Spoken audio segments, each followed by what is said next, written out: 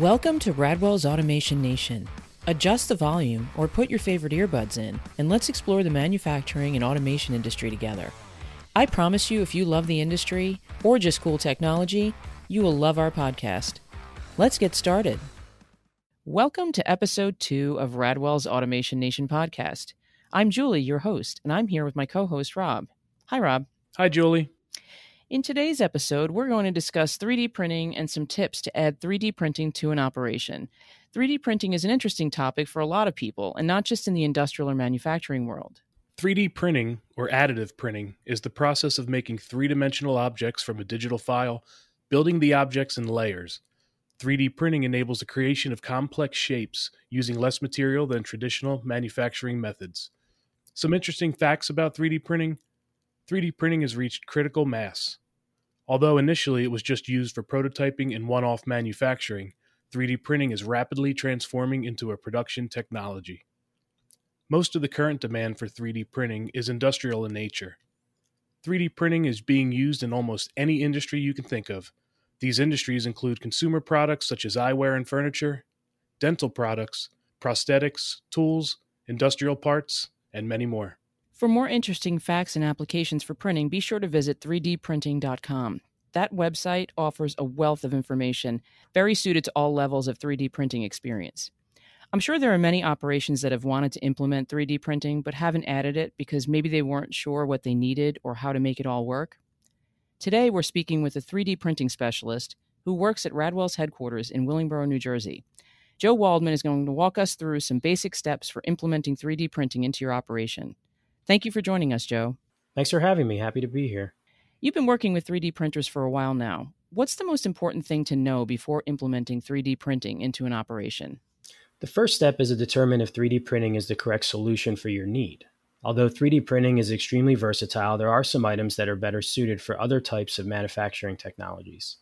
Here at Radwell, 3D printing proved to be useful in manufacturing replacement parts for some of the items we sell and repair. We've been able to make PLC doors and covers, servo drive keypad holsters, custom work holding for our CNC shop, just to name a few. Joe, what kind of tools and specialized software are needed?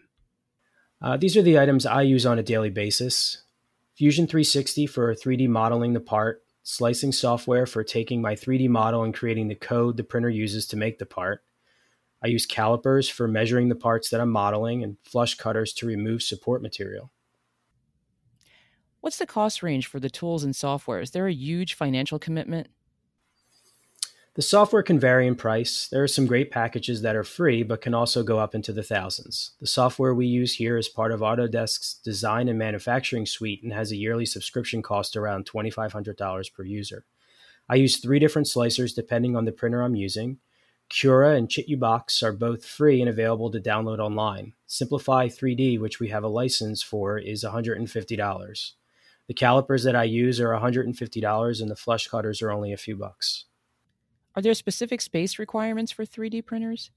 Printers come in many different sizes. They start small for consumer-grade desktop printers and can get very large. Some industrial printers can take up a whole room. It will depend on what your product is to determine the size of the printer you will need. The printers we use here take up a span of about 4 6-foot tables. We hope to invest in some larger printers in 2021 that will expand our capabilities. These printers will be much larger and will use SLS technology. Are there types of 3D printers that are better suited for specific types of operations? Yes, there are a few different types of 3D printing technologies. They all create a 3D object with some form of material, but achieve that in different ways. FDM, or fused deposition modeling, is the most common type for consumer-grade printers. It takes a plastic filament and melts it as it draws layers of your part from bottom to top until it's complete. SLA, or stereolithography, uses a laser to draw the part layer by layer in a resin bath. The resin is cured and becomes your part. DLP, or digital light processing, similar to SLS in that it uses a resin but uses a projector to cure the resin. SLS, which is selective laser sintering, uses a laser but to cure a nylon powder instead of a resin. And metal 3D printing, a laser melts metal particles together. This happens layer by layer until the part is complete. Then you remove unused powder and heat treat the part. Beginners are probably curious. What are the steps to adding a 3D printer? Like, where should someone start in order to add a printer to their operation? First step I always do is determine what I will be printing and how it will be used. I ask myself, does it need to be strong? Will it be used outside or exposed to heat or moisture? Will it be a moving part and need to withstand friction from other parts? How big is the part that I need? Will I need to make just one part, or do I need to make a large quantity? Once I have that answer, I can gather the information I need to find out what printer I would need to use to create these parts. Third step is I would purchase a printer and learn how to use the printer. And if I need to make custom parts, I would learn how to use the 3D modeling software. The last step is to print your parts. Depending on the technology used in the printer, you may not always get exactly what you wanted from your part. Often you will need to redesign and print again. I always plan for this R&D stage when deciding if 3D printing is right for my project. Joe, what are the benefits that an industrial operation can get from having a 3D printer? I think the most obvious answer is time. Let's say we are implementing a 3D printer in a factory with an assembly line. Something on one of the conveyor breaks. It's a plastic part, not very complicated of a design. The on-site engineering department could model a replacement part and print a new one in an hour and have the line back online the same day. Before 3D printing, that line would stay down until a replacement part could be purchased and shipped. We use our 3D printers here to make custom parts for projects. One of the projects we worked on recently was a dim weight photo booth for our receiving process. I was able to make custom brackets and enclosures for the booth in a matter of hours. I was able to work through several prototypes quickly to come up with a working solution for our need. Before 3D printing, this would have taken months to accomplish, with injection molding and CNC being the only ways of getting the parts that I designed. So, Joe, I'm curious. Do you need to know how to draw to work with 3D printer software? I do not know how to draw very well. I am not artistic at all. And if you ask my wife, she'll definitely tell you that. But to draw in your 3D modeling software, you really don't use a pen or a stylus or anything. You're going to use your mouse to create shapes using a 2D sketch. So I would draw, if I was going to create a cube, I would draw a square. I would give that square its dimensions, and then I would extrude that cube out a certain amount. So a 10 by 10 by 10 cube, 10 by 10 square, and then I would extrude it 10 millimeters, and then I would have my shape. And from there, I could add material to that 3D object, or I could take it away. And that's basically how most of the modeling is done. And most of the objects that I have to create here at Radwell are non-organic.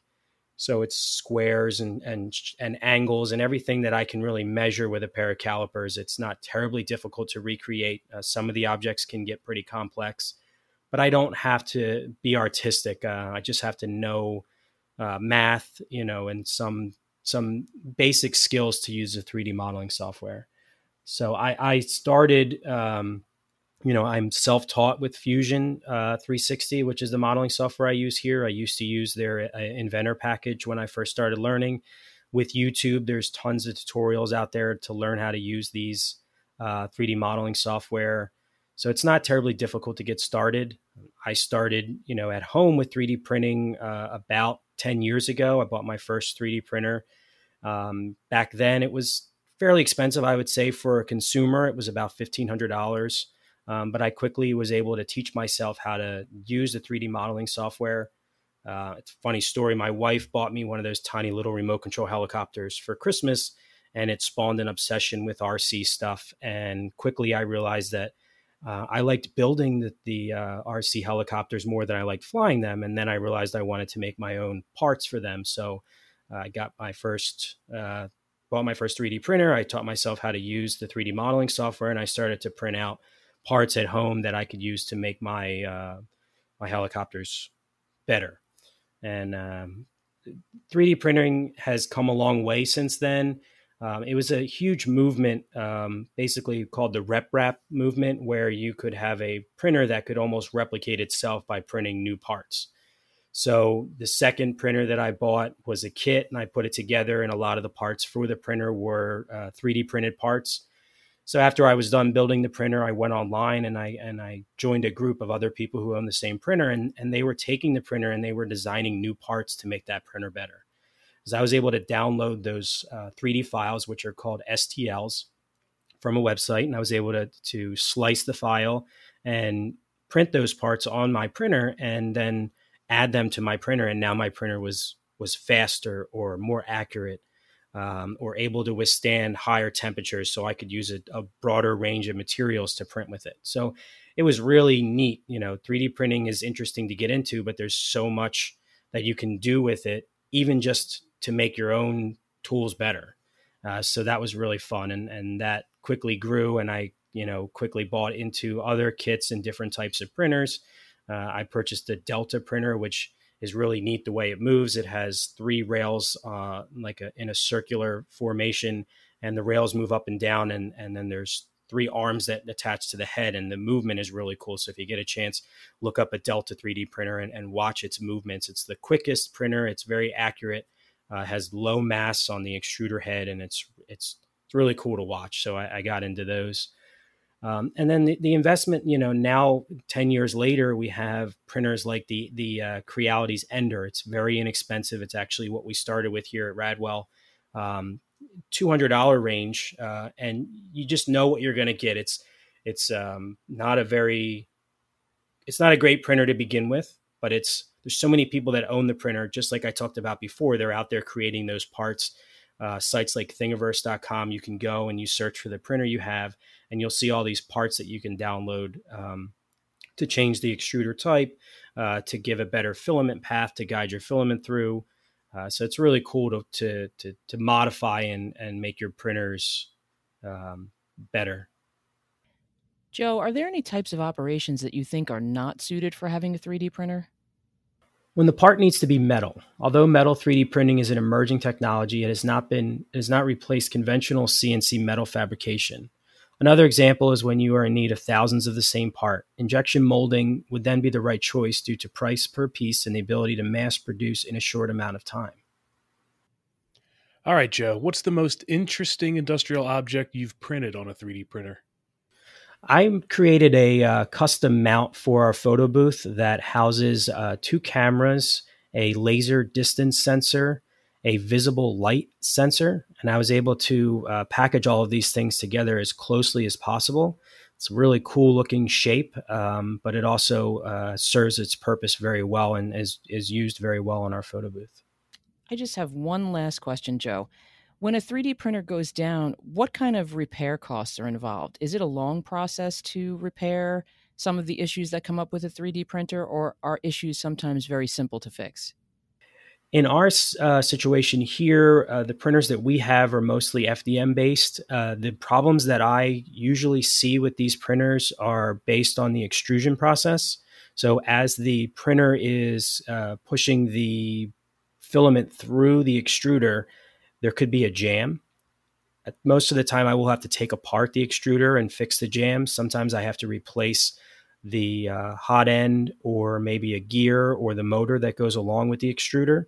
This process usually doesn't take long if I have the parts on hand. If I have to order the parts, obviously it could be a couple days. It's not a very expensive process with what we have here.